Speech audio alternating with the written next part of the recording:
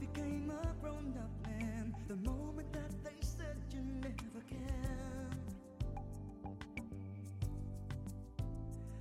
They said you may be very good, but down below you'll stay. It's understood. No, he says it's wrong to judge the state of man by whether fate has made him pale or tan.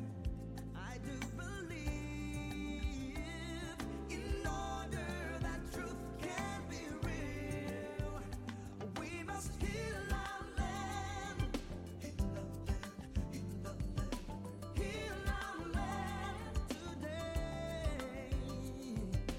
heal our land today. Heal our land, heal our land, another land.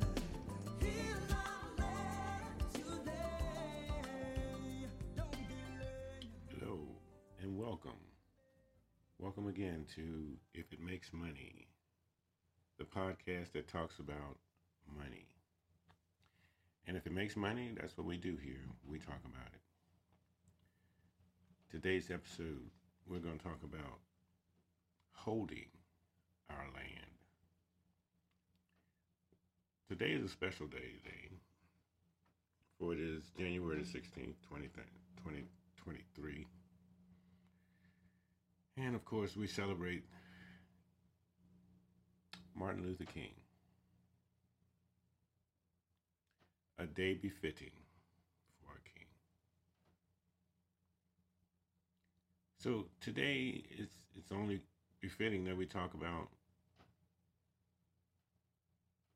the economics that were left out of the conversation when it comes to equal opportunity in this land. And we want to talk about holding our land. And in talking about holding our land, we got to talk about a little history of our land. That's important. And we got to talk about the systematic way for which America took back, and I do mean took back, the land that was afforded to African Americans after 1864, the Civil War. Then came, once the Emancipation Proclamation came down and the war was over,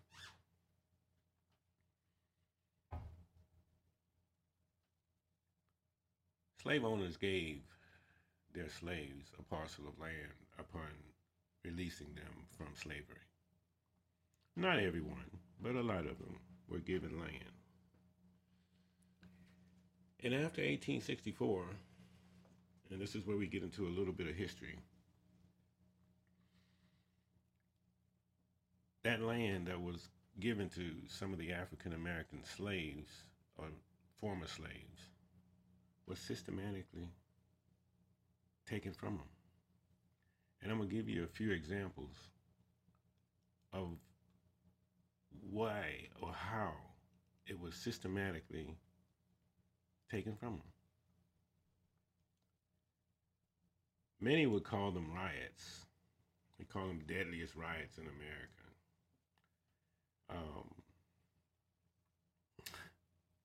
Yeah, there were some of the deadliest riots in America that came after the 1864 era, somewhere around the time of 1864, 1865, 1866. Riots became a way of putting African Americans down. A few of those happened in, let's say, 1921, 22, 23, that era, actually 1919 up to 23. And some of them we've heard about, and some of them we didn't. I'll tell you about the ones where we did and the ones that we didn't, of course. And those are the massacres that happened in the late 1800s and early 1900s.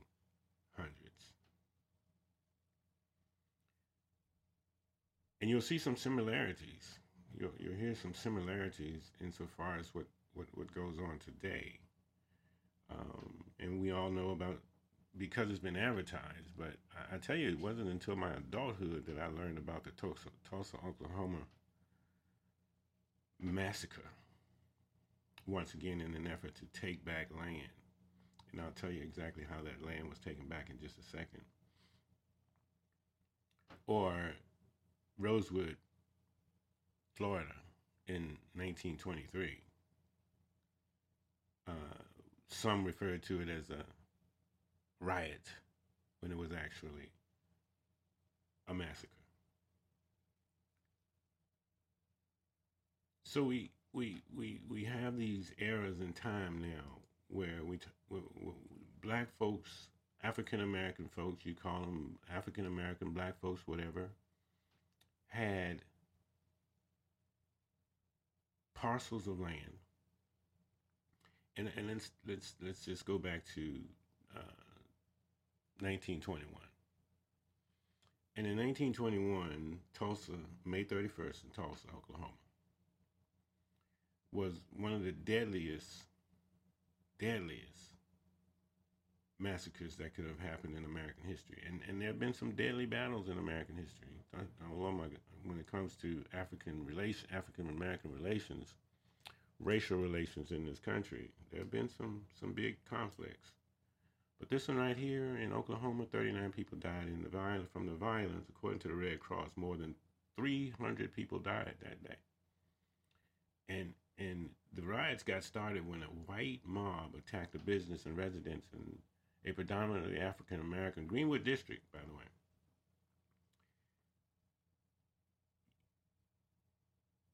It usually comes down to, and this is where the characterization might have some correlation with today's uprisings when they happen.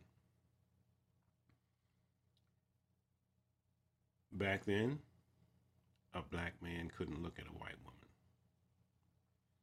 And if he did, they would come to that neighborhood and seek that black man out to take him out. Now, that's the surface. That's the surface of it all. Because if you were looking for just one black person or one person that committed a crime or whatever the case may be, you would look for that one person. But no, they go for the whole neighborhood. When the Tulsa, Oklahoma, May 31st to June 1st, 1921 occurred, this is horrible. Once they burned the town, or succeeded in actually wiping out all the businesses, which they were calling Wall Street at the time, Black Americans were too afraid to go back and claim their homes, too afraid to go back and claim their land, too afraid to go back and establish their businesses. Guess what? They were too afraid to go back and claim their land.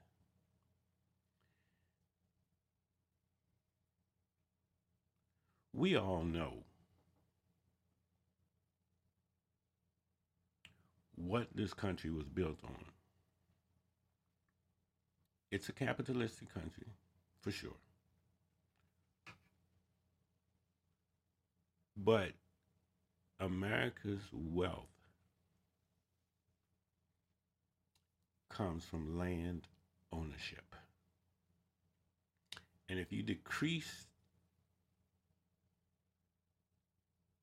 the number, decrease the number, you decrease the economic status of a particular race.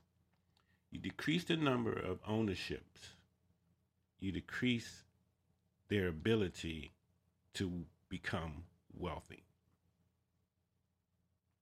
Because that is how America became wealthy, off the land. You can say about, the manufacturing and all the jobs and today's reports and those kinds of things. But when we came to America, it was to seek a better land that we owned. That land could have oil on it, i.e. Texas. That land could have gold on it, i.e. California. Land is the wealth of America. And that brings me to, again, holding our land. Now, if you think about what I just talked about as far as Tulsa, Oklahoma, we want to talk about Rosewood for just a second. And that's in 1923. So we're not far off in the dates. But the very same thing, the same set of circumstances that we look at in Rosewood, we look at in Tulsa.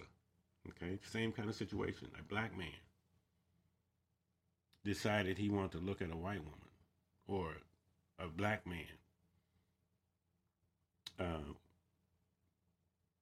being pulled over by a white cop and displays any kind of anger or animosity whatsoever, right?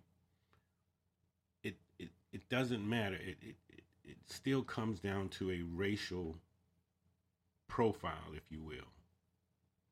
But once again, after that massacre happened,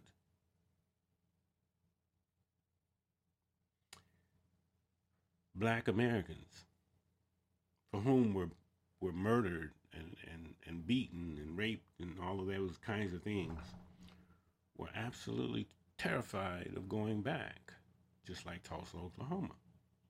Terrified of going back. And they didn't go back to claim their homes, which were burned out. They didn't go back to claim their businesses, which were burnt down. They didn't go back to claim their land.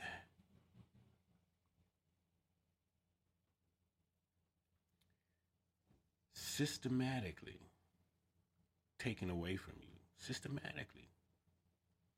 And so while I point out the major massacres that have happened over the last 100 years or so, it's a systematic way for which it goes on in small neighborhoods as well, in places that you don't get the recognition. I mean, it's been happening in Mississippi, Alabama, Louisiana, South Carolina, even North Carolina, for which I reside right now, Virginia. I mean, I can name some spots even in places where I come from. Richmond, Virginia, Shockoe Bottom, where slaves came through there. And most were living in Chimborazo and that area, Church Hill and those kinds of areas. And if you go and look at those areas today that were predominantly black homes, and you will not find too many of black ownership in that area.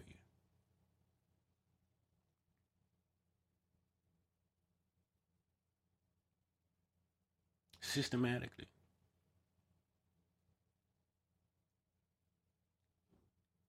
Taking your neighborhoods from you right before your eyes. And sometimes it's a matter of, once we acquire your neighborhoods, once we acquire your place of residency or your businesses, then you will not have the opportunity to get it back because you can't afford it.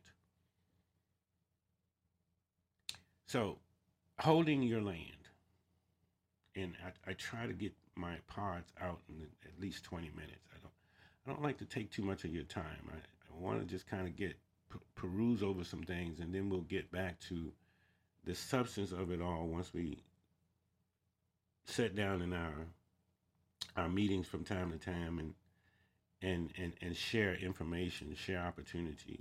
And this is what we do when we get into the pledge challenge and that kind of thing, for what you see on the front side of our podcast, which basically is just an invitation to come and talk to us. Establish a network of folk that we can do the same things that they do, and we can do them together.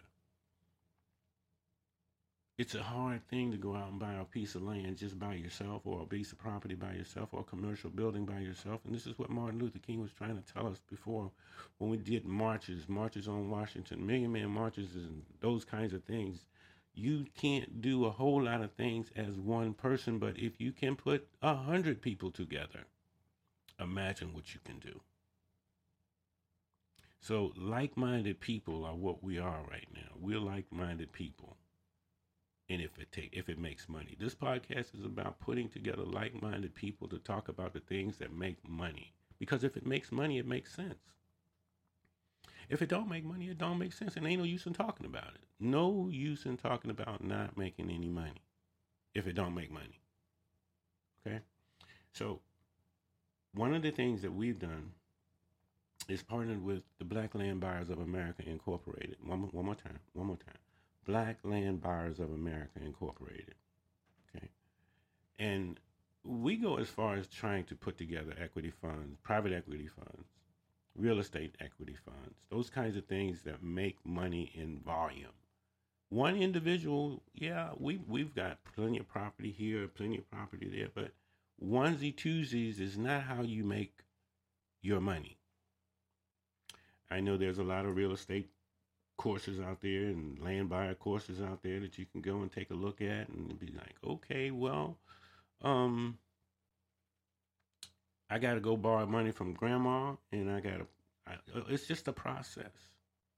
It's a process. But just imagine how are they able to put together the kind of funds that they put together to buy neighborhoods?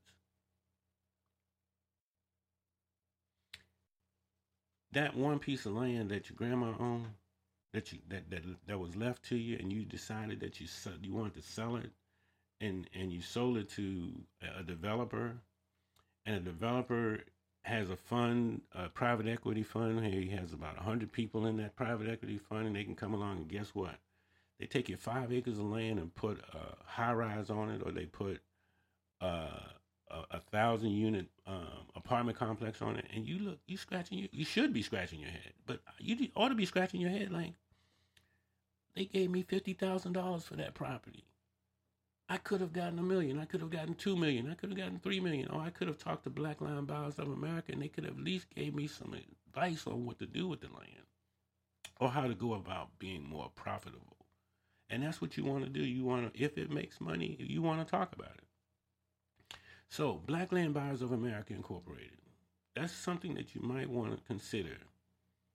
If you have property, if you have land, before you decide that you just want to sell it to anybody, hold our land, because it's very profitable.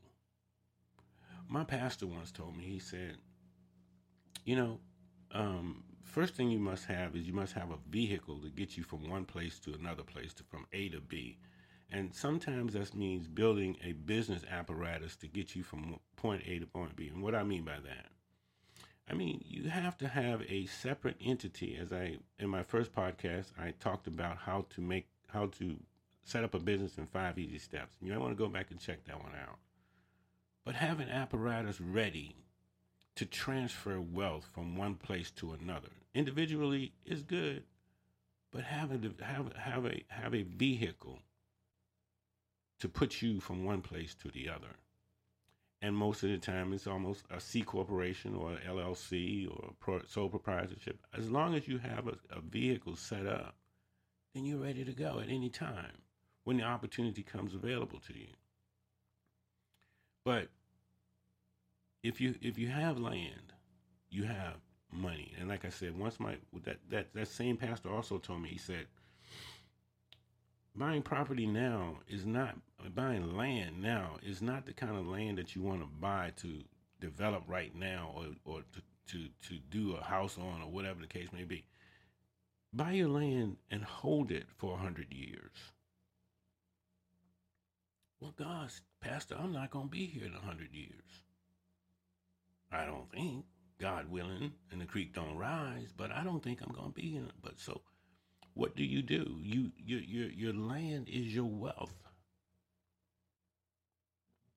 Even if you have to look, you might be a single person and don't have family and that kind of thing. You wondering, how do I get my land to be held in a place where I know it's going to be wealthy for my constituents, my people? And that's where we're not ashamed to be associated with a company named Black Land Buyers of America Incorporated. Because we got to hold that land. That land is worth something. And and you may think, okay, they're offering me $5,000 for that land. That land could be worth $50,000 to them, but it's only $5,000 to you, and they're going to make you feel like it's only worth that amount to you. That's the systematic way of taking something from you and doing something totally different with it, and it does not benefit you whatsoever. It's important to hold our land. We'll get back into a little bit more of our podcast in another podcast or two, a little bit more in depth in the structuring of an investment type of organization or type of fund that will catapult you from that individual person trying to buy a house and flip, or fix and flip, one-on-one. That is a tall task. Wholesaling, I know a little something about wholesaling. That is a tall task. Do your first wholesale. You guys get together, 5 of you guys, 15, 20 you guys get in the room. Let's talk about it. Okay, I'll tell you how to get that one wholesale, but what to do with it after that is what you do, because they think wholesaling is hard. Wholesaling is truly hard. Buying and selling is truly hard. Fixing and flipping is terribly hard. For one individual to just continue to do that, it's backbreaking. I know. I've done it. That's why I always have to give full disclosure. And I didn't do that in the beginning, but let me do that right now. Full disclosure. I'm not an attorney. I'm not a real estate agent, and I don't profess to be. I just give you information that I've earned and learned over the years. Full disclosure. Holding our land. It's very important to it's just really important to think about. It's important to know that it's important, that it's worth something to our people, to you.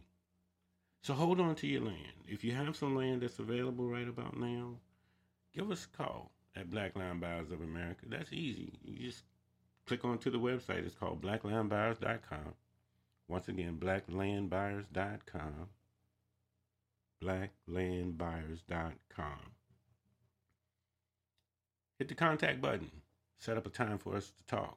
We'll even if you wanted to talk to the Big Papa Dollar, I will talk to you. Holding our land. It's very important to me. On this day, Martin Luther King's birthday, happy birthday to you. I hope everybody within the sound of my voice have an awesome, awesome day. If it makes money, Big Papa Dollar. Thanks for listening. The boy became a grown-up man the moment that they said you never can. They said you may